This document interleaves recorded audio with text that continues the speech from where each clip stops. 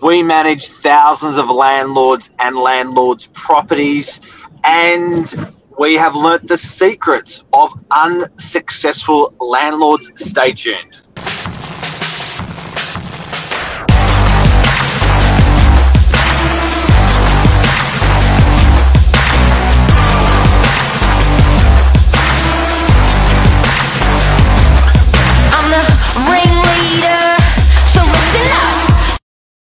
Listen Good up. morning, everyone. Welcome to Morning Minutes. Myself, Michael Bergio, Mark Novak, episode 519, The Secrets of Unsuccessful Landlords. Let's talk about it. We always, there's just some common things we hear when we talk to a landlord and they say something and we just sort of cringe. We're like, that's what you shouldn't do, or that's when we get called in, especially when owners, they self-manage and we see common traits and scenarios that constantly come up. So, Mark, let it rip. What's one of the biggest mistakes landlords do? They don't keep borrowing. Do you elaborate?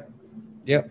Borrowing. So they don't keep borrowing. So when they buy their investment, they get 5, 10, 15 years down the track, they could comfortably chomp onto another investment property, comfortably. It could make life a hell of a lot easier for them later, and they just sort of get stuck in life and it just becomes too hard to do it. So they're not using their equity. They're not leveraging themselves. And because it's not where we see people create great wealth, especially for retirement days, is having multiple properties, 2, 3 properties. Because if you've got one, you need somewhere to live. 2 is really good, but where we see great success and a lot of people retire more comfortably having 3 or 4. And you're 100% right. That leverage, especially at the Northern Beaches market, if you bought, let's say, 10, 15 years ago, you could have owned 3 or 4 more properties without saving an extra dollar in deposit, basically, is what you're referring to. I think another big mistake is they manage it themselves.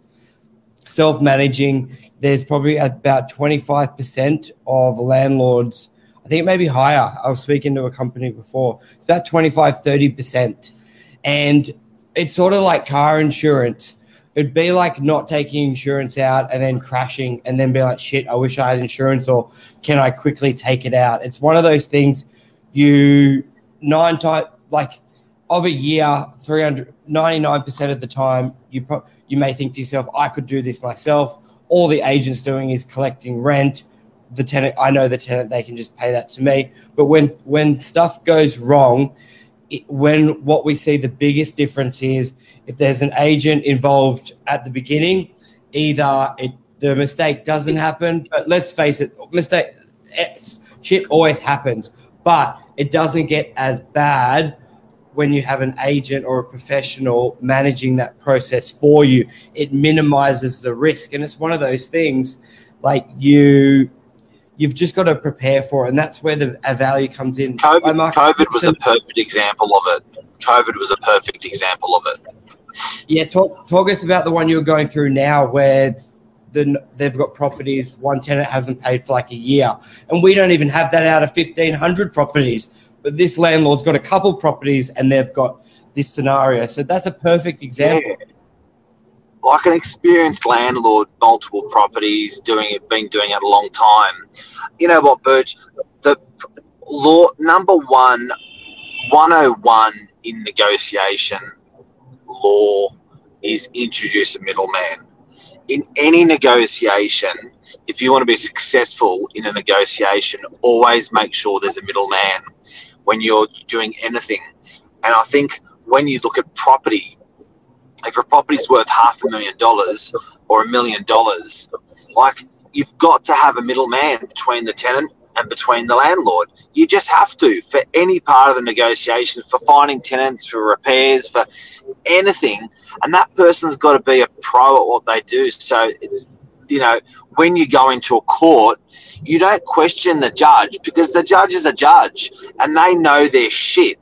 And when you go into a real estate as a landlord and a tenant, your property manager generally is the trusted person, the arbitrary person that sits in between, the middleman. You've got to have him. You can't be that if you're the landlord. I'm telling you, I know that. But this example, Burge, 18 grand in rent, they're behind, sympathetic to the tenant. And the reasons they're sympathetic is the tenant doesn't ask for any repairs and has been there a long time. Now, it's an asset probably worth $800,000 that is generating rent, and the landlord's going, well, they've been there a long time, and like the rent hasn't gone up, but they don't ask for any repairs. Like, talk about screwing yourself hard, and it happens so softly. Yeah, and there's sort of like two secrets in that one there. You've got one where the landlord they either sympathize with the tenant, befriend the tenant, and which then leads them not to chase as hard when rent is owed. That's a big one there where we see that error, because then the other issue, which we hear quite often, is, my tenant doesn't bug me. I don't want to increase the rent. They don't ask for anything. And it sort of blows my mind for a couple reasons. One, any cost on that property is a tax write-off. It's your investment. So more than likely you're going to want stuff like that. But two, that it would be like it's a $500,000 asset.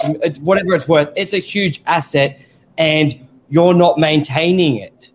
So it's like, how is that a good thing? So you're not redoing the painting, the carpet, or the lights, or if the tap's broken, your tenant's not calling you. Because if a tenant's been there for years and they've never really called you, well, something's gone wrong and it may not be being addressed. If there's a leak through the ceiling and you don't know about it because the tenant's never notified you. So we hear that a lot from people, and I just think it's really bad. But I think it also comes from that first part of it where they befriend them. So therefore they find it harder to then press for rental increases. And that's why, as Luke says, having someone at an arm's length is ideal, because the agent can push a bit harder to get that rent paid for you. The agent can follow up with maintenance that's going on there, because just because your tenant's not complaining doesn't mean there's not issues there. And those issues could get a lot bigger if they're not being rectified. And the landlord mindset needs to change. You don't want it, like, you don't want to be in that mindset, if they don't, I'm not going to increase the rent because they don't ask me to change the light globe. It should be like, you want to change the light globe because it's your asset, and you want to have an increased rent because it's your asset. Like, people just need to change that mindset. It reminds me of theft. You know how they always have the bank robber always starts off small and the problems get bigger and bigger and the bank heists get bigger and bigger? Yep. It's the same thing with the repair. It's like, well, I won't ask now and I won't ask the landlord to get to the repair, and the repairs get bigger and bigger, and the principle of not asking the landlord to do the repair gets bigger and bigger. Now, what worries me is, one, you're the landlord at the end that's tanked with a shitload of repairs, or two, are the repairs being done in a workmanlike manner because the tenant's trying to be tight and not do it properly? So it's a problem. Carmen says, always tell owners not to build a friendship with their tenants. Guys, it's business. It's business. Yeah. It's great to have a great tenant, but it's not great to have a tenant that you've got this relationship with that you can't make informed business decisions because you love them so much. So you 100%. Can't get involved emotionally with them. It is business. Carmen's brought up a cracker. That's probably one of the best ones. Never get friendly. Don't give the tenant your email address. Don't give the tenant your mobile number. You have a property manager for that reason, if you have a property manager in that circumstance. 100%, because the tenant, they're still going to pay rent. Tenants who you don't know and you're not friends with, they still pay rent. They still notify you if there's maintenance. They still accept rental increases.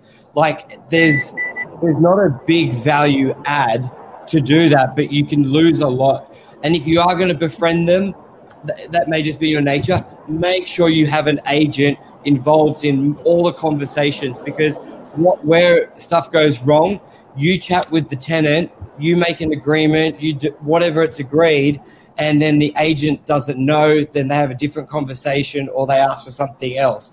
So if you are going to talk to your tenant, maybe you, for whatever reason, make sure your agent's in the loop in every conversation, CC it in the email, on the phone call, but trying to avoid it. But I know for some people out there, they're just like, I want to speak to my tenant. Fair enough, but you've got to keep your agent in the loop.